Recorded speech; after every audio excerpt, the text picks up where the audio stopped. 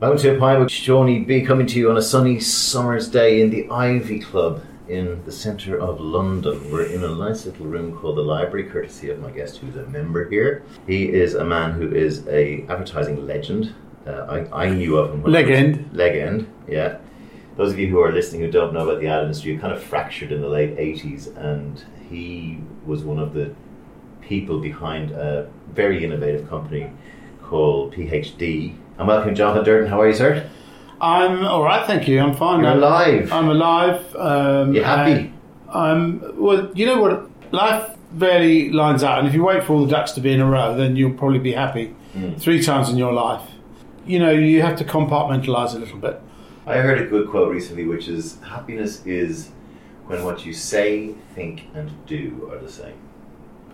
Yeah, I'll have to work that one out. I have to percolate that one. When you look yourself in the mirror at night going to bed. I try not to. We'll come back to that bit. I'm not going behind someone's back. I'm not doing something behind my own back. I'm saying the right thing. I'm being kind. I'm not being a dick. Yeah. And the ad business is not a great place for that. I don't know. The product is not even. I don't know. The ad business really surprised me. Everyone told me before I came into it. I didn't go to university. I didn't know what I wanted to take, and I bounced around a bit. And everyone said I was dog eat dog was an expression that was quite popular at that time.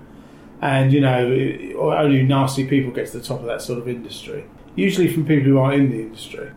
And what was evident relatively early on was that actually cream floats, not shit. The good guys do well. I mean, it's quite by exception anyone that I don't think is particularly a nice person. No, you know, but I see a lot of unnice people doing very well. Don't know. Every industry. Probably don't know them very well. No, some people I do know. Yeah, okay. But you obviously mixed with the wrong people. It's not my fault. Tell me where you came from. Tell me what you just said you didn't go to uni. What was your childhood like? Where were you? Okay, I was born doesn't matter, but I was brought up in Essex, in Gantshill, which is like a Jewish place, and everything goes on in 1 square mile. You know, the school was so near the youth club, which is so near the cinema, which is so near all my friends, so it was like a little microcosm, really.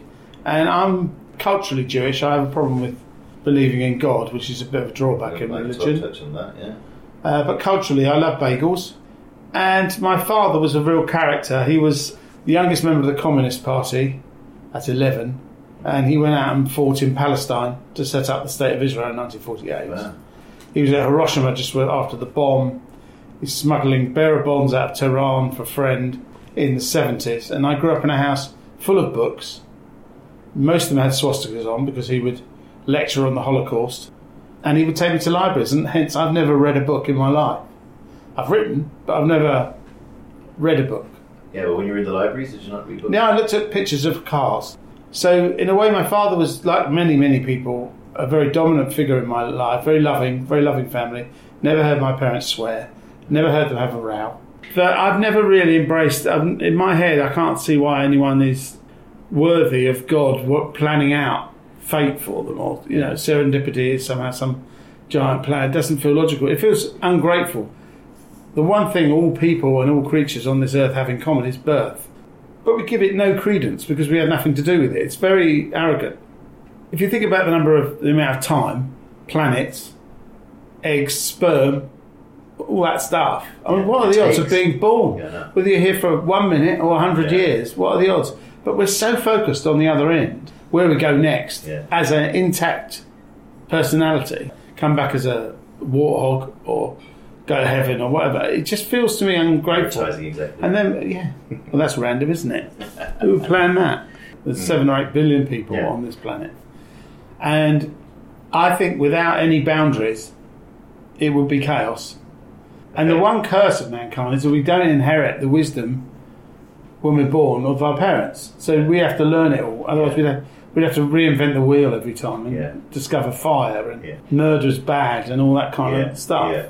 You know, the brain has its limitations, and that usually is the cause of what we think is something mystical. You are just not aware of everything going on. You can't take it all in. You can't process it. You can't reach it. And then coincidences happen, and when we do notice one, we think that's some sign. Divine revelation. It is actually a lack of bandwidth, and it's a lack of memory. It's weird. And that is also arrogant. We assume that we have access to everything. But we could be taking our sponge-brained toddlers and not mumbo-jumboing them and filling them with philosophy and proper wisdom and understanding. Yeah, but that's in the eye of the beholder, as people say. You can't say what is right and what is wrong. No, but the idea that that revelation leads to a kind of a problematic end where you kind of you can make excuses for not fixing things. I suppose so. I don't know. All I know is David Cassidy. Do you remember David Cassidy? I do. He was very attractive. From the Partridge Family. Yeah. I can't remember any of his songs. What did he say? I just remember lots of girls around. His final words on his deathbed were, "Boy, I wasted a lot of time." Yeah, and I thought that's true, pretty true, accurate, actually. Yeah, that is true. So John Betjeman was, "I wish I had more sex." Well, I haven't got to worry about that. Spike Milligan was, "I told you." Yeah. They're brilliant. They're brilliant. You'd be right. But, I mean, they're only wise because they're the last thing someone said, but they are fun. And how about, you don't have to go here if you don't want, but how about like this? I'm intrigued with your old man. So he was very fundamentalist Jewish. How do you stand today on the state of Israel and Palestine and all that? I don't know, really. I had never been until last year. My dad died 10 years ago. He was my hero. I ended up doing what I'm doing because of him. He was very caring in the sense that he sat me down and said, "What are you going to do? You're going to go to university, what are you going to take?" He wanted to be a psychiatrist.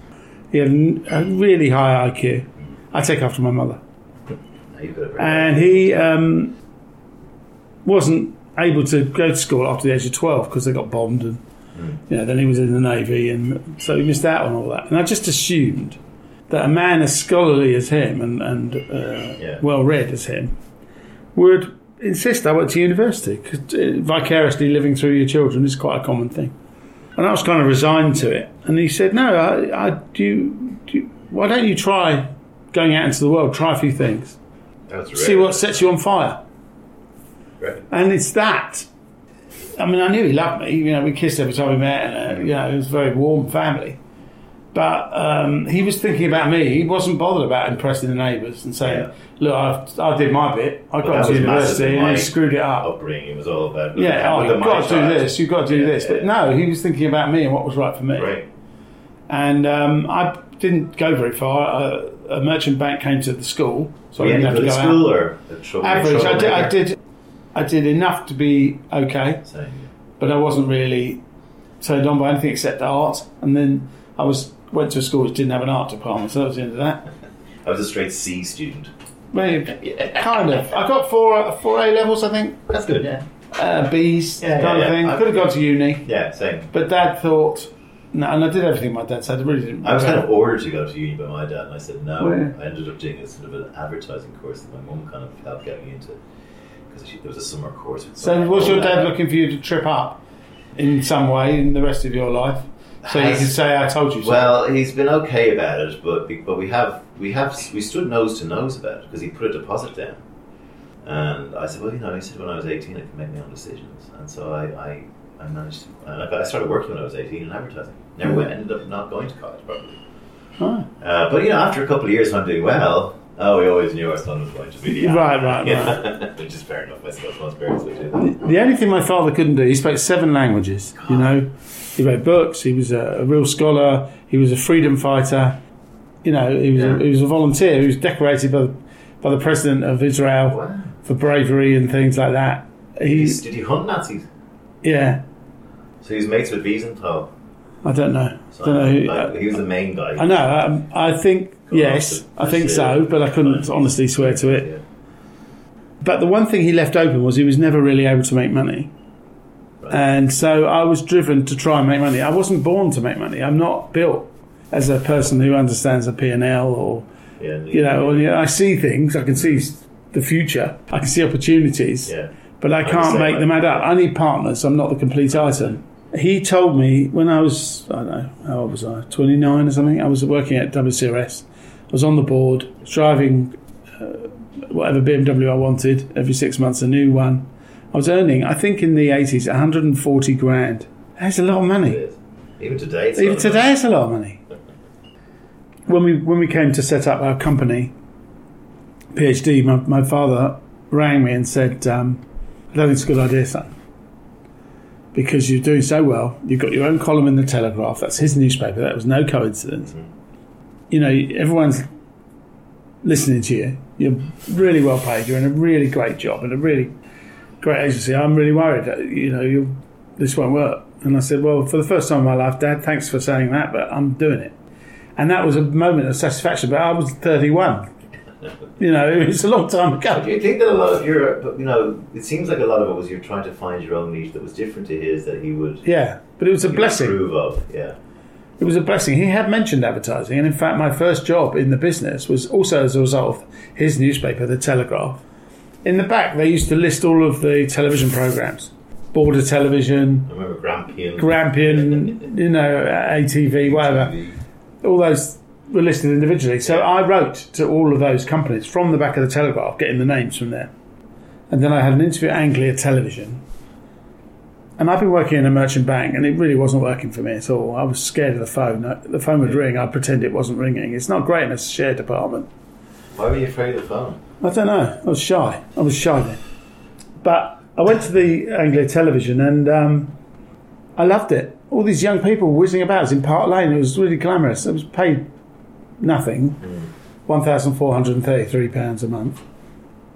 A year. Is that the exact amount? Yeah.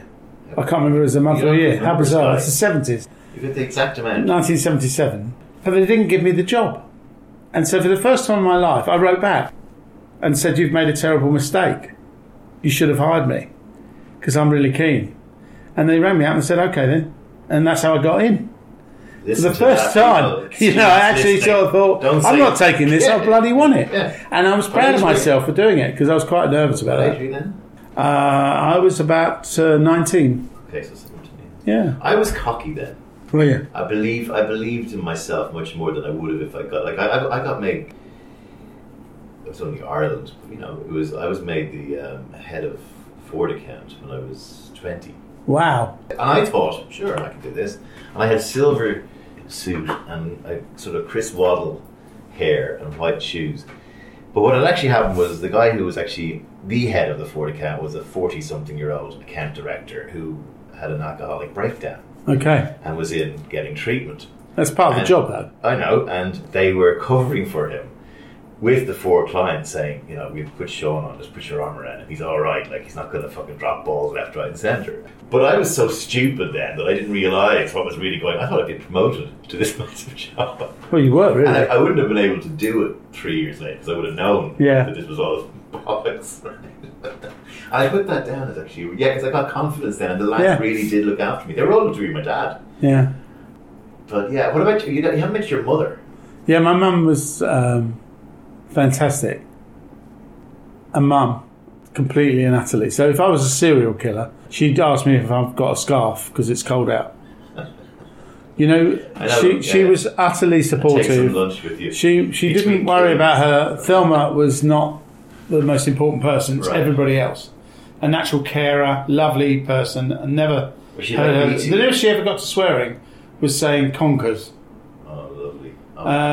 The problem is, if there is a problem, and I wouldn't change her in any way, I wouldn't have done, was that I didn't know who Thelma was. I knew Mum, but never questioned it, because you don't. But Thelma didn't know who Thelma was either. Yeah. And I think that was because of the generational thing of, immigrant family come over from Poland, tailors, seamstresses, all that kind of that background. And they put all their effort into their son. So my lovely uncle, Norman, brother to my mum, became the Queen's doctor. And they put all that effort into that and then not into the older daughter because they didn't have the funds for it. And the same happened to my grandmother. And that was just the way of things then. Did that happen to you? No. What? The other girl, your sister was the My sister was the rebel. Yeah. And she travelled a lot. And my dad was really worried about me. I used to lie on the floor underneath the dining room table staring up for hours on end. What are you doing? What are you doing? That's what I'm thinking. But he just didn't know where I was going. So you kind of were, you were kind of an only child. I love my sister, but there's a 4-year gap. Okay. Which means I was professionally incredibly annoying. Yeah, as a younger brother, I took that role to extremes. I would tap her on the arm all the time, relentlessly, never stopping. Absolutely puerile shit. And what about friends and all that kind of stuff? Were you popular? I was popular. Never had a fight in my life. I put a rumour around at school that I was a trained boxer.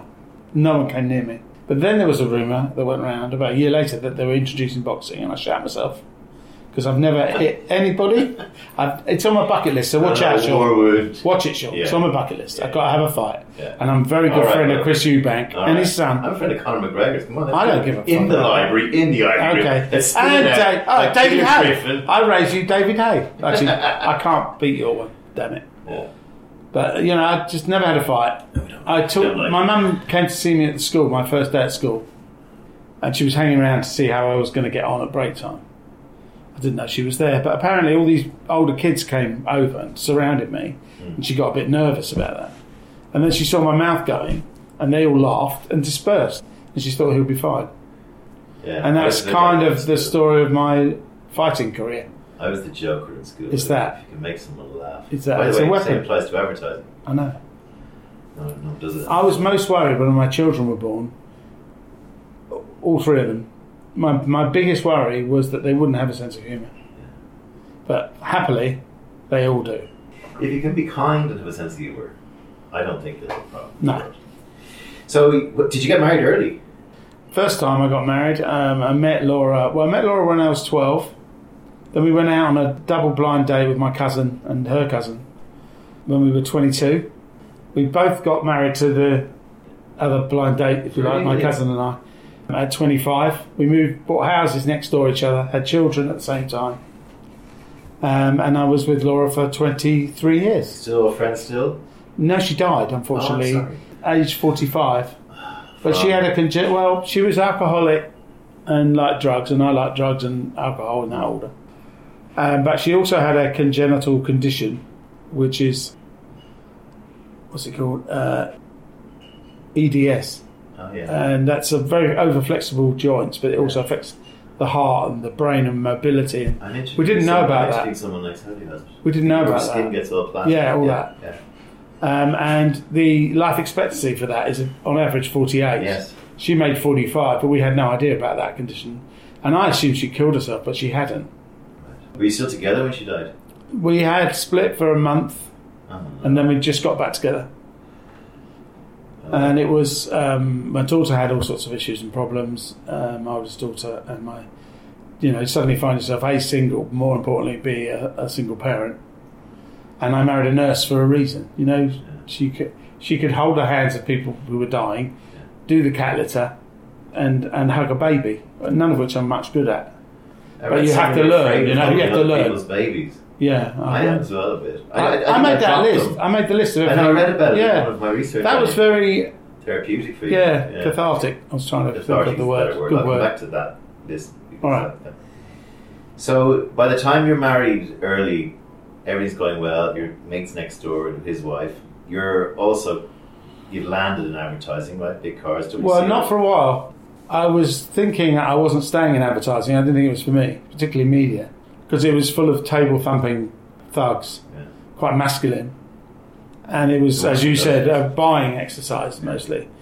And I had a style of buying airtime, which I would describe as pleading all over the carpet, or bleeding all over the carpet, or begging all over the carpet. Preamp rate card and all that. All that stuff. F1, F2, F3, F4, gold spot, all that. But it wasn't really for me. So I was I met a guy who's a friend of mine, and we plotted to start, this is before Tyrac, or a shirt shop that was purely specialising, called Montpellier. Oh, that's it. And we were quite a long way down the line, but actually, around that time, the industry started to change. And because it had recruited people who were suitable to the old industry of negotiation, and I was more of a graphic artist, more creative, I wouldn't put myself alongside creative departments. I mean, I would now, but at the time. I was the same. But I was kind of very different. And suddenly the industry turned my way, so I was a rare blend, cocktail. that was more appropriate, and I fell in love with it. And I remember, I don't know why I brought this up, but anyway, you can cut it, whatever. I was sitting in this pitch, and my PA came in, rather sheepishly, passed me a piece of paper. I have wiped all of your slides. There is nothing. I cannot get them back. It was about an hour and a half into the pitch already. So I sent a note up to Roger Matthews, the manager director at the time. She's wiped all my slides, I've got nothing. And he sent me a note back. I felt somewhat reassured that I was just getting a note back. And he said, I hope you can sing. That's a great line. And actually, you know what? It was the best pitch I'd done for a while, that one. Because in fact, you can't leave unlearned that actually chemistry is all in this business. And whether you're in the media department, the creative department, or an account handler, actually squaring up, looking a client in the eye and having trust. You might not like each other, respect each other, or just feel that there's some energy there is very, very important. Yeah, it's much more than half the reason why people choose an agency. It's not always the work. Cause I remember the first time I went without notes, deliberation of that, like in a pitch, scared shitless. Like I just decided I was going to talk the strategy. I always did that. By the way, when I did it once, I never went back to notes again. In fact, I hate rehearsals because I'm good on the day. Me too. And I kind of. But I would often be hungover. What I'd do is I'd sabotage myself, so I had an excuse if we didn't win it. And if we did win it, I would have another hurdle I got over. It was self-harming in a way. It's like looking for a landmine to jump on, going for it. I mean, in the most extreme version of this was a speech. I forget what it was called, Battle of the Planners, Natural History Museum, 200 or 300 people, and I hadn't been to bed, and I had no notes, and I didn't prepare anything at all. So you get the big intro, and then I'm unshaven. I found it very strangely exciting. Yeah. It's like doing stand-up. Yeah, very. I didn't know what I was going to say, and I went, as you can see, I haven't been to bed last night. I was drinking all night. I haven't had a shave. But I'll tell you why, because who cares? It's not worth it. Yeah. Look where you are. You're in the Natural History Museum for a reason. Yeah. Over there, we spotted a skeleton of a Tyrannosaurus Rex. I said, look at that magnificent beast. The size of its legs. Look at the size of its jaw. The teeth. Amazing. And little tiny arms. Little tiny arms. I bet it spent 1 million years doing press-ups to try and get its arms to look vaguely similar. Right? Yeah. But if it had learned how to knit with those dexterous arms, it could have knitted a jumper and survived the Ice Age. And that's you lot. And then went downhill from there. But at least I got that in. No, I probably was hungover many a time going into these, but I just loved that. That was just a real break for me. That was probably the time when I felt I know how to do this. I know what I'm doing, and I know what I need to say to that person. And then I imagine people who go, you went a bit off script there. I said, yeah, I go off script every time because sometimes the room goes off script. Sometimes the client says something and you need to go. I had a couple of pictures, one for Warner Brothers, where it wasn't going very well. And I stood up in the middle of it and stopped it and burst into tears and just gave an emotional outpouring. Genuine? Yeah. I mean, I cry at Little Mermaid. I cry as well. I'm screwed. More than ever. No thermostat, no. I just turned 50. No, well, I'll tell you about that in a minute. Okay. And I cried, and we won the business because of that connection. You know, and an experience I had recently, the opposite. It was somebody else I met who was really brilliant and wonderful at their job. But she was more interested in telling the room, this is a £100 million pitch, about the fact that she doesn't work on a Friday and that if they have the decision, they should bring someone else on a Friday. They didn't get it. And I think part of the reason might be that the client wants to see people arguing passionately about their business and the feeling that they go the extra mile for them. And that's what they're looking for, not someone showing off the fact they can do that job in a 4-day week. On a Friday, I didn't get that at all. When did you become vulnerable?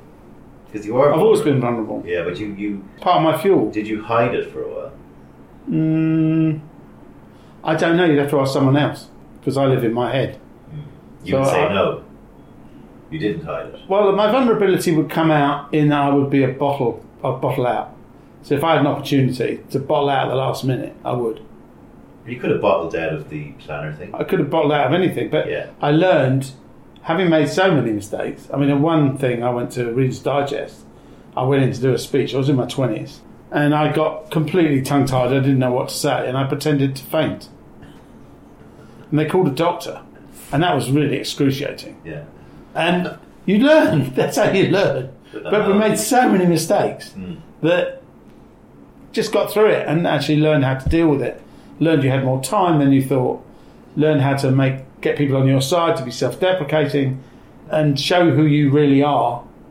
Not to make it a one-man show stand-up routine, but at least to get people with you so that they listen. Yeah. And then to do them the honour of distilling down into plain English what you're trying to say and make it clear so it passes the Uber test. Because when people leave the room, they can remember at most 2 things. So when you're sitting in the cab on the way back from a presentation, that was good. You only have to remember 2 things. You have to be bloody sure that they've got that. Yeah. And that's all. Let them fall in love with you or hate you. And let them understand what you're saying clearly and take it away with them. Yeah. And that's all about human memory as well. Yeah. We only have a capacity for so much. And I'd say that is a very, very big secret of winning. I agree. So for those who don't know a lot about the advertising business, in the sort of late 80s, it morphed into 2 separate businesses, one being the buying of space and time and posters and print ads, paying ITV and commercial stations to run your piece, and that was based on volume, and the other was the creative side, which actually made the ads, and they split off, and then you split off your idea PhD, which was based on the fact that there was a lack of thinking on the former and just that time when it was getting interesting. I mean, this is what we wanted to do, and this was our timing. It happened to be the first day of a recession, the day we launched, which looked terrible. Turned out to be 1990. 1990, yeah. February the 1st. But it turned out to be the blessing. The thing is, you can't control everything. You're not in control of things. So there's no point worrying about them. It was our time, and the things that we were good at happened to be in defiance of the movement of the A sector. We did an unusual thing when we launched. We actually ran an ad campaign for ourselves. I mean, in this industry, it's peculiar, but nobody advertises it. And they do them badly. They don't do it. I mean, it's pathetic. We had out-of-home 96 sheet all over the country. Well, we got Duckworth Finn to do some ads for us, and they still have this, one of the ads at PhD, they still have it in all the meeting rooms there. And it's a media company that always puts their ad in the same place, and it's a picture of a head and a brain. And it's in black and white. And there was another one, media company, that sticks out, and it's a big fist with a thumb and a plaster on it. Sticks out like a sore thumb, in other words. Yeah. When anyone, even the Sunday Times, for instance, used to run a piece in there about the Zenith and what's going on, they'd always talk about PhD. They call you for comment. Yeah, because we were the opposite to the movement. You know that Levi's ad, which we did when I was zigzag, and it's the picture of the black sheep facing in the opposite direction. EVH. That's exactly what we did. Also because that's the bit that interested us. When there's a movement in an industry, you know, the vacuum or the void that's left behind by that movement, there's always a really great proposition, because inevitably it's not that black and white. It allowed us to actually attract the best talent, better than us, and give them room to make mistakes. That was important. Make people loyal by demonstrating how important they were. The receptionists at PhD are the same receptionists 25 years on. It was a time when actually staff were looked after better. I mean, I remember I was in Oakland. We still do. But your company was built on that foundation. Whereas I think all of the other, as they all got bought, turned into just this blancmange, kind of every agency the same. I mean, I remember a friend of mine was out in Hong Kong, and she was talking to the head of Publicis, who said, we just made the most profit of any group in Asia last year. And there was at some big fucking dinner, and he goes, do you know where he got it from? And he went, the staff. Yeah, that's not good. In a nudge, like, I'm so fucking clever. Yeah, I know, I hate that. Yeah, well, they're leaving you, by the way, mate, in droves. No, we had a rule, even in the early days, that if we didn't have such a good year, we'd make a loss at any point in that company, which is a huge shock. That's amazing.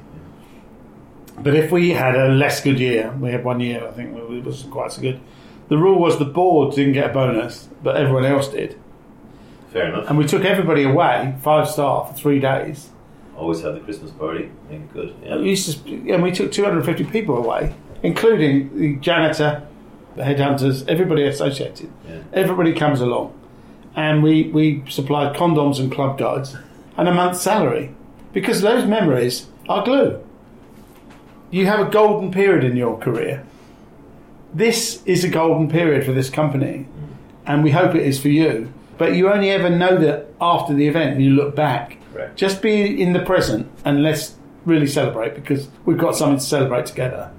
And we created a culture where we had an in-house psychiatrist, this is 25 years ago, Amazing. who was there for every member of staff.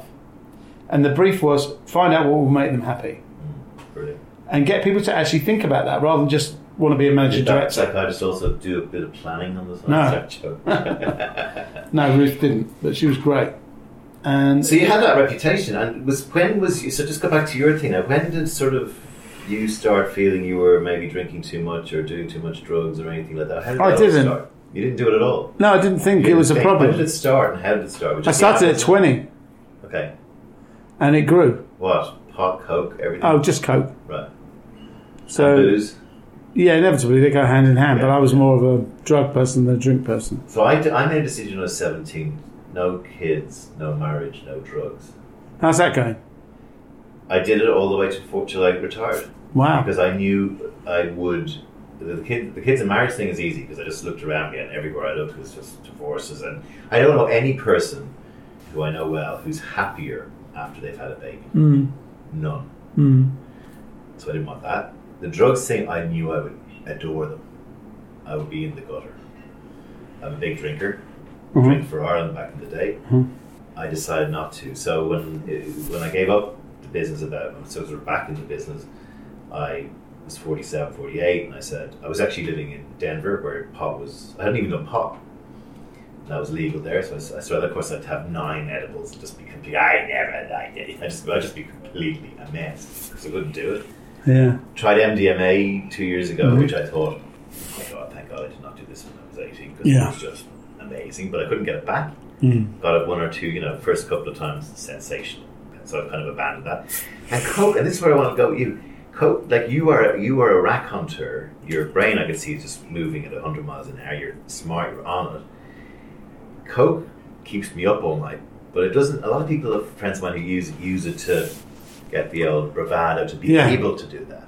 Yeah, it's a defence thing. Yeah, but was it with you? It became anything I could, any excuse, any reason. I'm upset, I'm happy, I'm elated, I'm celebrating, I've got things to do, So I need to speed up. Yeah. I need to have the energy to be able to work all night, 7 days a week, for 20 years. It wasn't a big problem at all for a long time. It was really recreational, but it grew and grew. And by the time I was in my 40s, it got really, really, really serious. But I've never been ill. I've never been, touch wood, I've never been to hospital, never had an anaesthetic. I was quite disappointed, actually, because I was in the Priory, 49. And I thought, well, before I do all this, I'd better get myself checked up. Because it's not worth, if I'm going to die in 3 weeks, I really don't want to do this. I don't want to go through all this. Tell me about it. I spent £3.5 million there. Not on me, but on my wife, my daughter.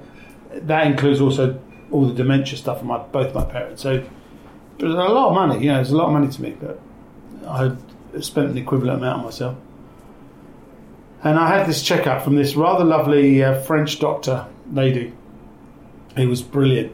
She said, listen, Mr. Durden, you're not supposed to give your body back in perfect condition at the end, which made me feel relaxed. I wasn't going to be told off. It's not like being at school and, you didn't do very well at your exams or something. Yeah.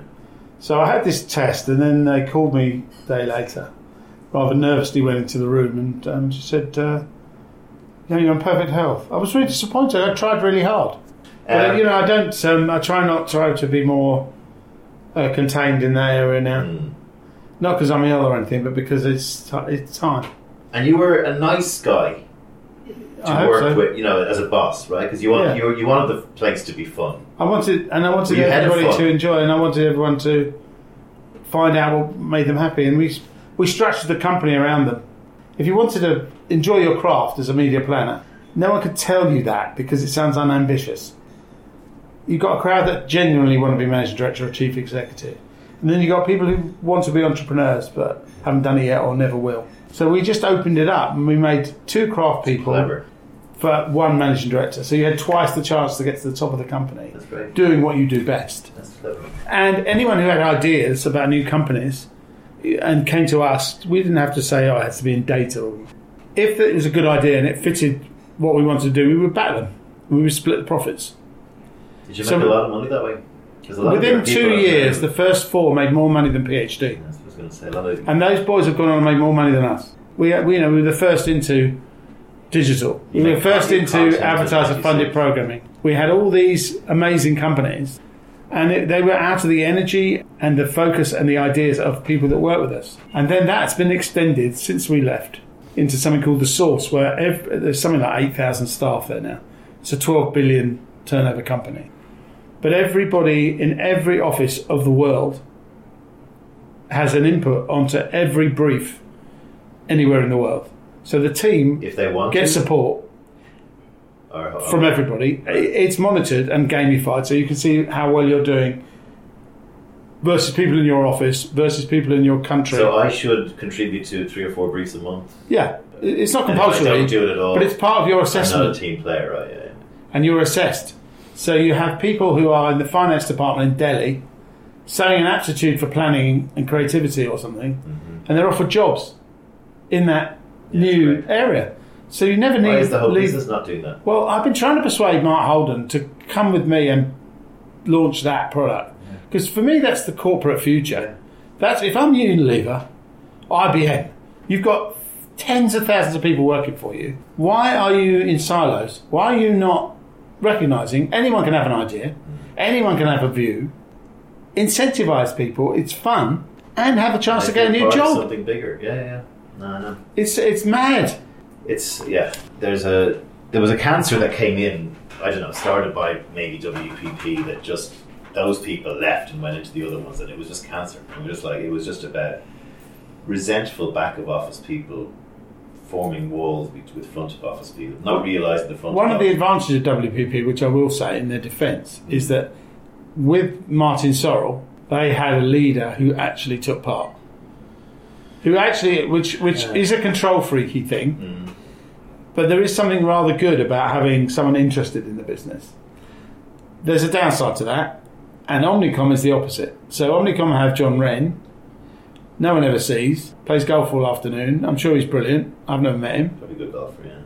But they don't give a monkeys about your company unless it doesn't hit its target. Yeah. Then they're all over it. But we always hit our target. So we could pretend we still owned it. And that allowed us to enjoy our culture and not have one thrust upon us. Oh. What was your... So then... Can we go back? Was your wife's death a triggering thing for you then in terms of a crisis? Was that what... Well, yeah, of course, yeah. I mean, my daughter... Was that when the wheels kind of started falling? No, the wheels would have come off before that. But certainly it really, really was a wake-up call. Or the opposite, explosion. It wasn't expected.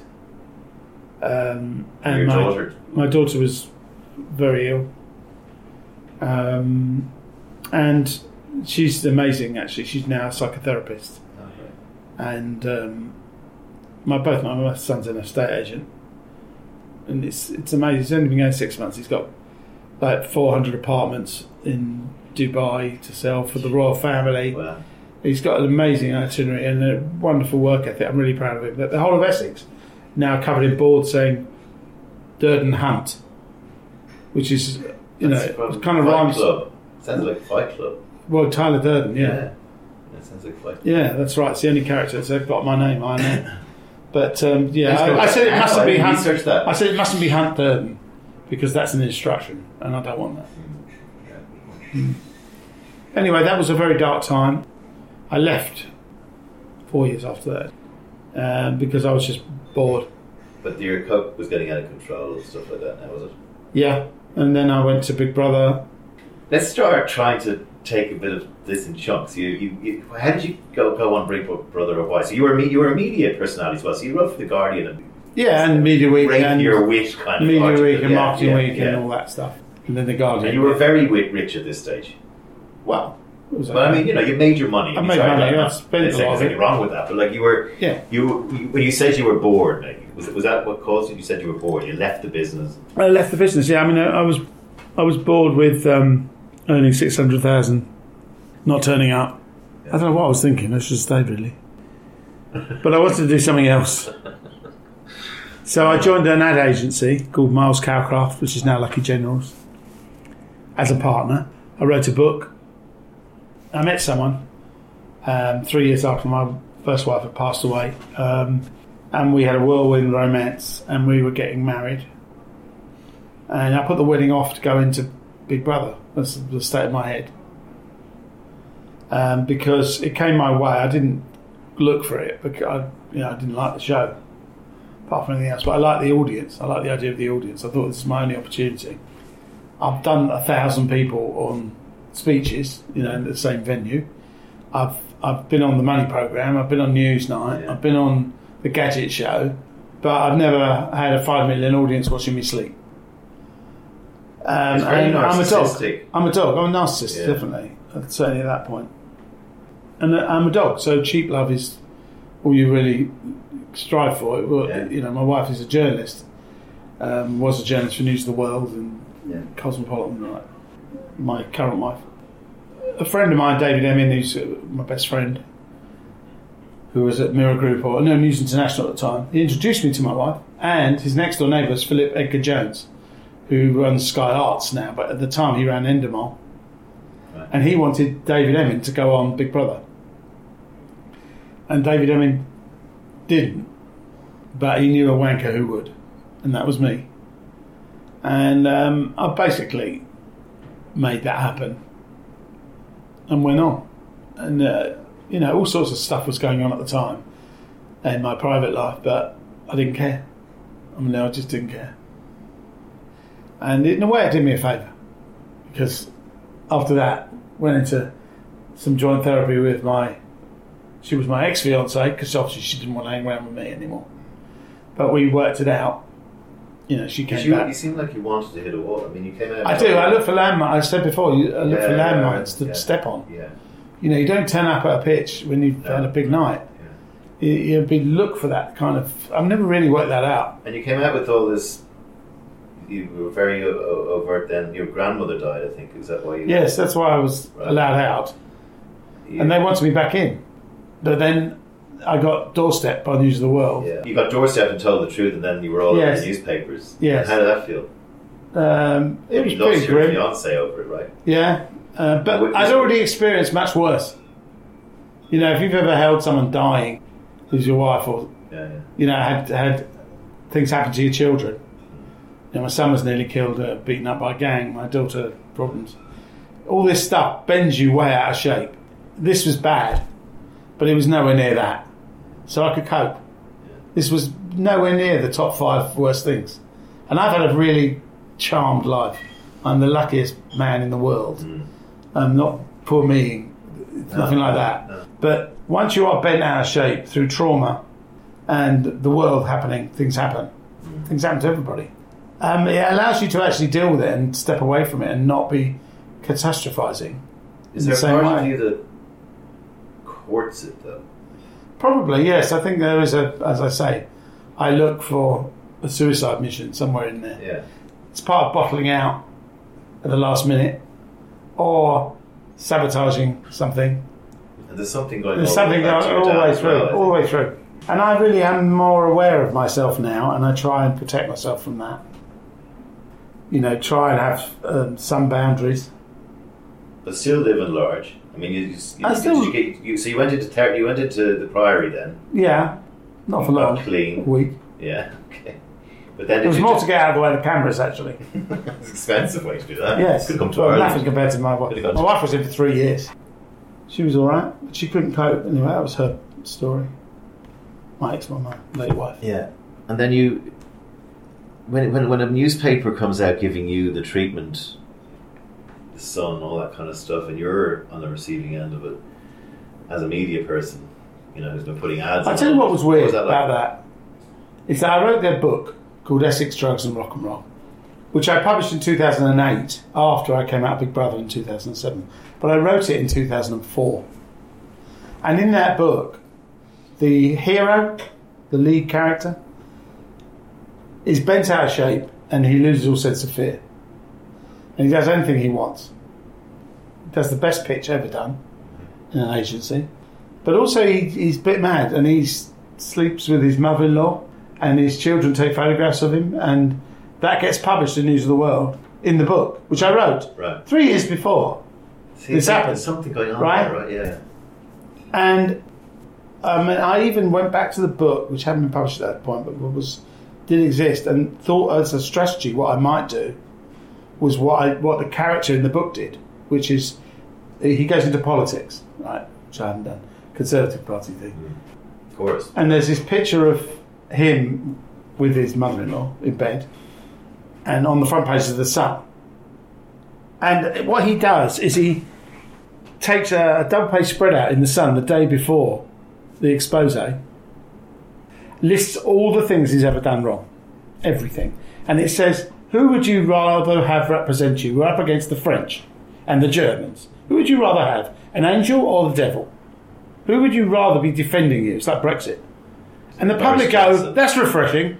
Yeah, I don't want some bloke or woman who's got no experience of life. I'd rather have someone like this. And it gets voted in. So I seriously considered that. Yeah. And then I thought, just get over it and take it. You know, my favourite piece of music is Nat King Cole, Face the Music and Dance. And I thought, just sing that bloody song and face it and do it. Yeah.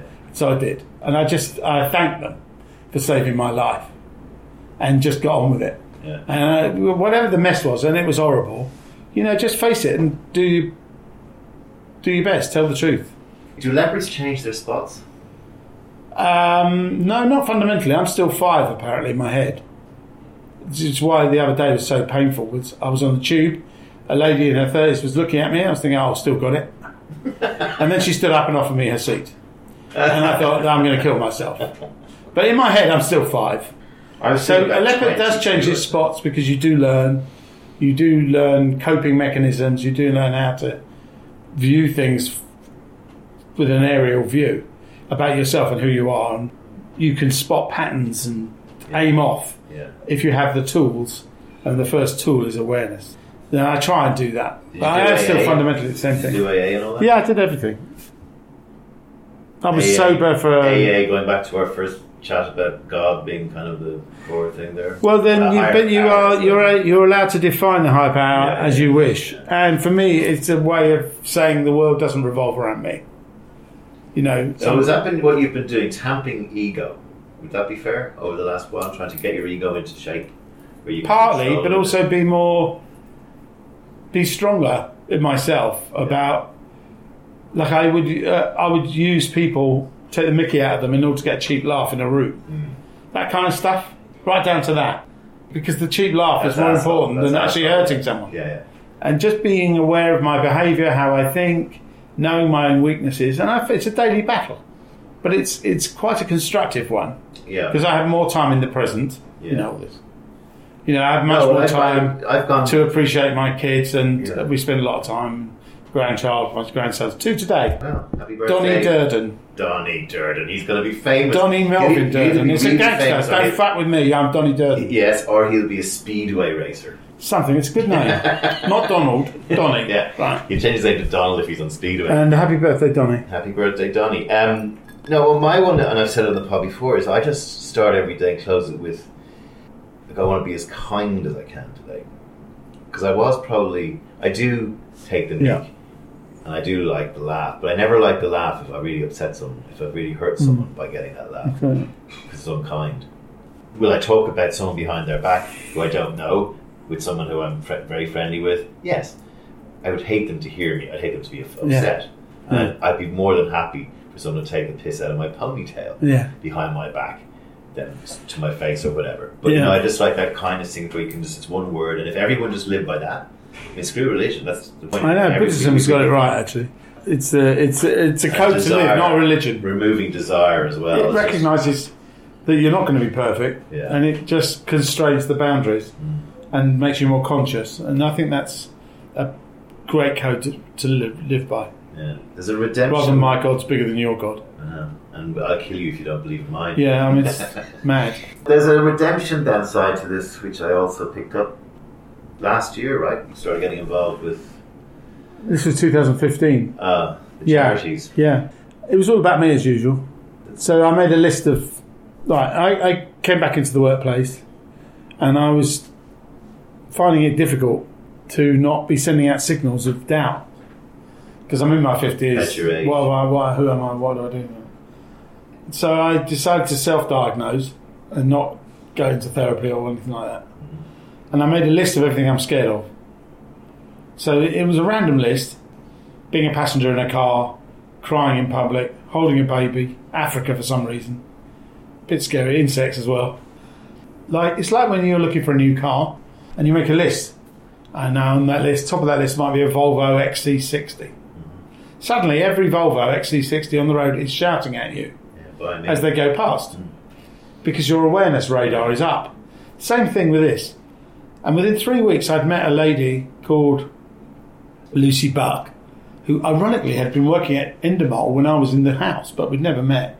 But she'd gone on to establish and found, she'd come for saying this, an orphanage, because it isn't actually an orphanage. It looks after abandoned babies in Uganda, many of which have AIDS. And I talked to her, and 3 weeks later, I'm landing in Kampala. There's nothing about this I wanted to do, and I wasn't there to save the world. One of the things I said to myself was I was going to shut the hell up, not start throwing money around, giving people anything, not get in the way, my first priority. I was sleeping on the floor with the other social workers under a net because of the mosquitoes, and going out into the wilds outside of Kampala to see 15-year-old mothers with babies in a shed with no light and all this sort of stuff, or people with 6 kids and the mother died. It was absolutely amazing. Holding babies, they were amazing. There were 2 little boys as I walked up to the home who stood at the gates and shouted at me, "Daddy!" I thought, these kids are brilliant. This is the best marketing campaign I've ever seen. They were 4. Yeah, they would say, "Daddy, Daddy." Yeah, Daddy. But the whole premise of Child's Eye, which is the charity, is not to effectively be paid to export children to America for adoption, but to put the babies back into the communities from where they came, either back with their parents, it can be the grandmother, the auntie, or just within the community. And they've got phenomenal success at doing that. It was very humbling. And obviously I raised money for them afterwards to say thank you and to do my best. But for me, it rebooted my head. And from that moment on, I have been inundated with work.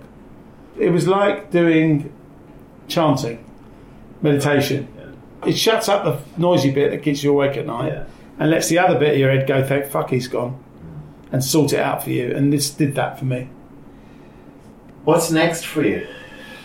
I did launch a men's grooming product company called Below the Belt. Is it for downstairs grooming mainly? Right.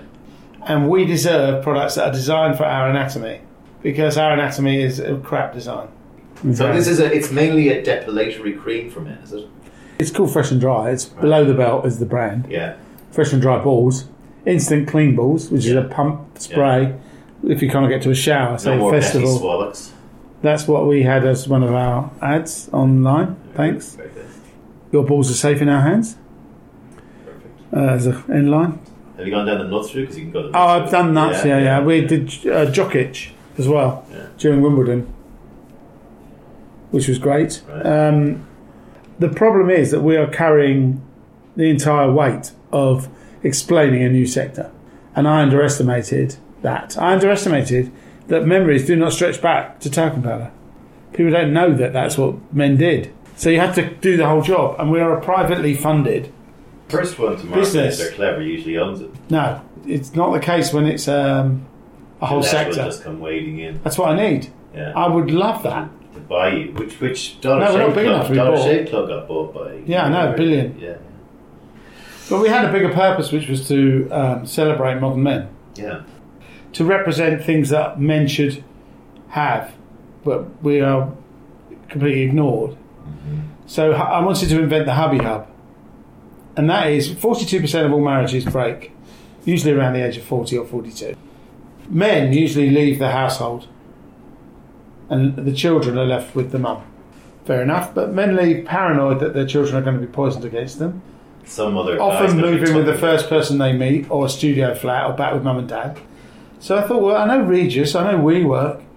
Where are the places where men could go for 6 months as a pit stop, be with other men they don't know, like on a long distance flight? You're on your own if you're on a long distance flight. You ignore the person next to you for 2 hours, and then you look at your watch and think, 8 more hours. Hello, I'm Jonathan. How are you? And you talk. Yeah. By the time you get off the plane, you know more about each other than anyone on earth.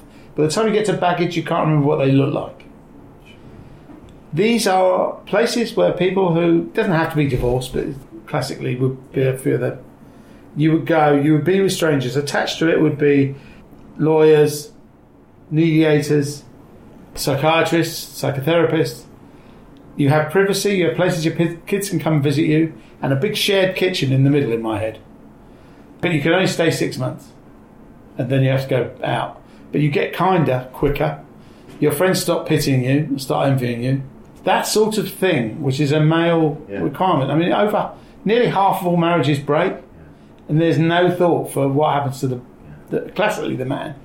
And they're afraid to talk to their friends. Yeah, because they hold it against you. But they feel embarrassed. Yeah, but strangers going through a similar thing. You can watch Bake Off together, cry together, and football. And arguably it would reduce the amount of violence towards women as well. And it would, that's what I'm just saying. Yeah, exactly, I think that's such an obvious thing. And my company starts with bollocks because no one talks about balls. It's forgotten unless somebody wants to get pregnant or something. It's not on the agenda. They're not particularly pleasant to look at or anything else. George Clooney's had his race. Has he really? Yeah. George Clooney. George, what's gone on? I don't know. All right, I don't really want to know, but I read it. I know, but you wouldn't expect him. You'd expect him to be sitting here with us. All I'm saying is it's not anti anybody else, and it's not poor men. It's just looking at it and saying, okay, what do we need in this modern day? But I haven't got the money for that now. The government needs to kind of do some of that though as well. Definitely, I would love to be involved in that. NHS thing. I'd love to be involved in that. But yeah, that kind of aspiration is a genuine one, rather than posturing. Would you like a statue made of you? No, I don't really want to be remembered. Really? No, what's the point? I'm just enjoying being here, thanks. Right. That's enough. I'm not looking for a legacy. I would like to do some good in the world. One of my things about charities, for instance, is there's a charity in the book which uses children's paintings and sells them from weird parts of the world. There's a story on the back, and it's all got trustees to make sure no one's setting out sweatshops. But Athena died out many years ago, and art is too ethereal for most people to have the nerve to go to a gallery. But online, if you had children's art from around the world, this one's from Tehran, this is Afghanistan.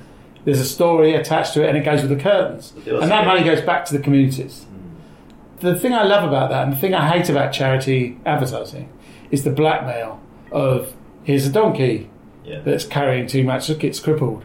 Here's a poor baby drinking shit in water. But it's too much.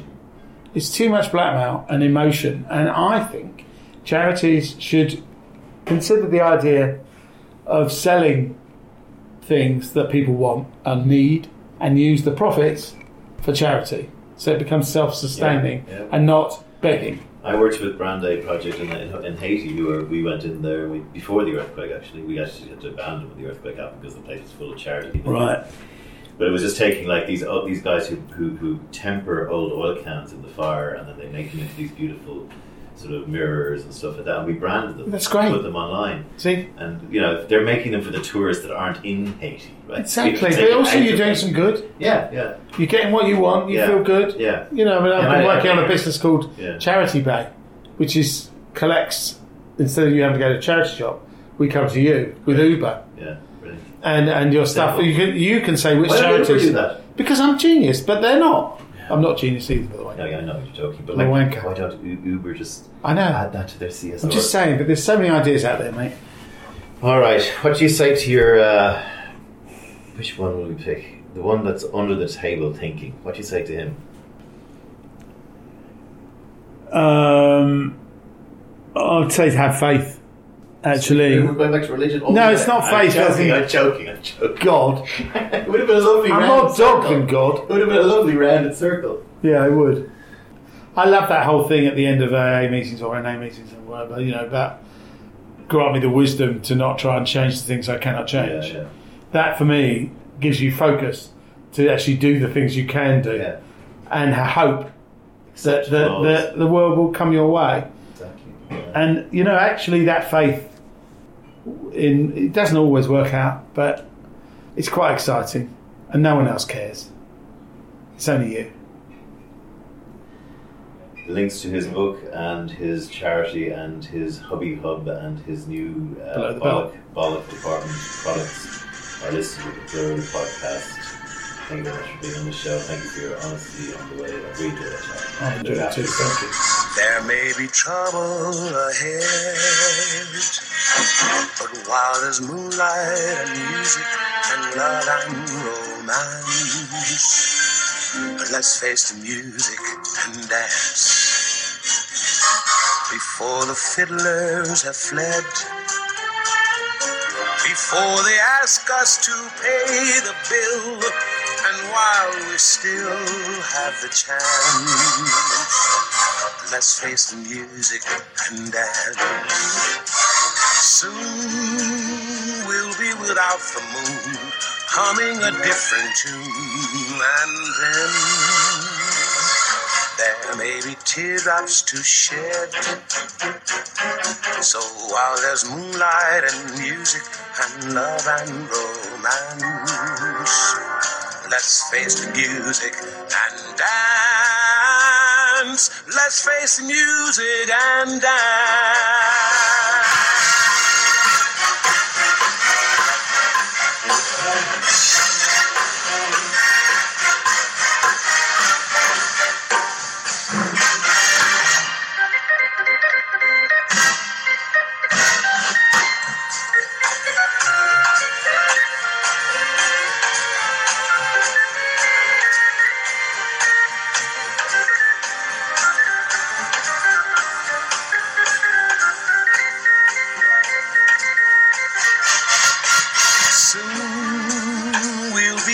The moon, humming a different tune, and then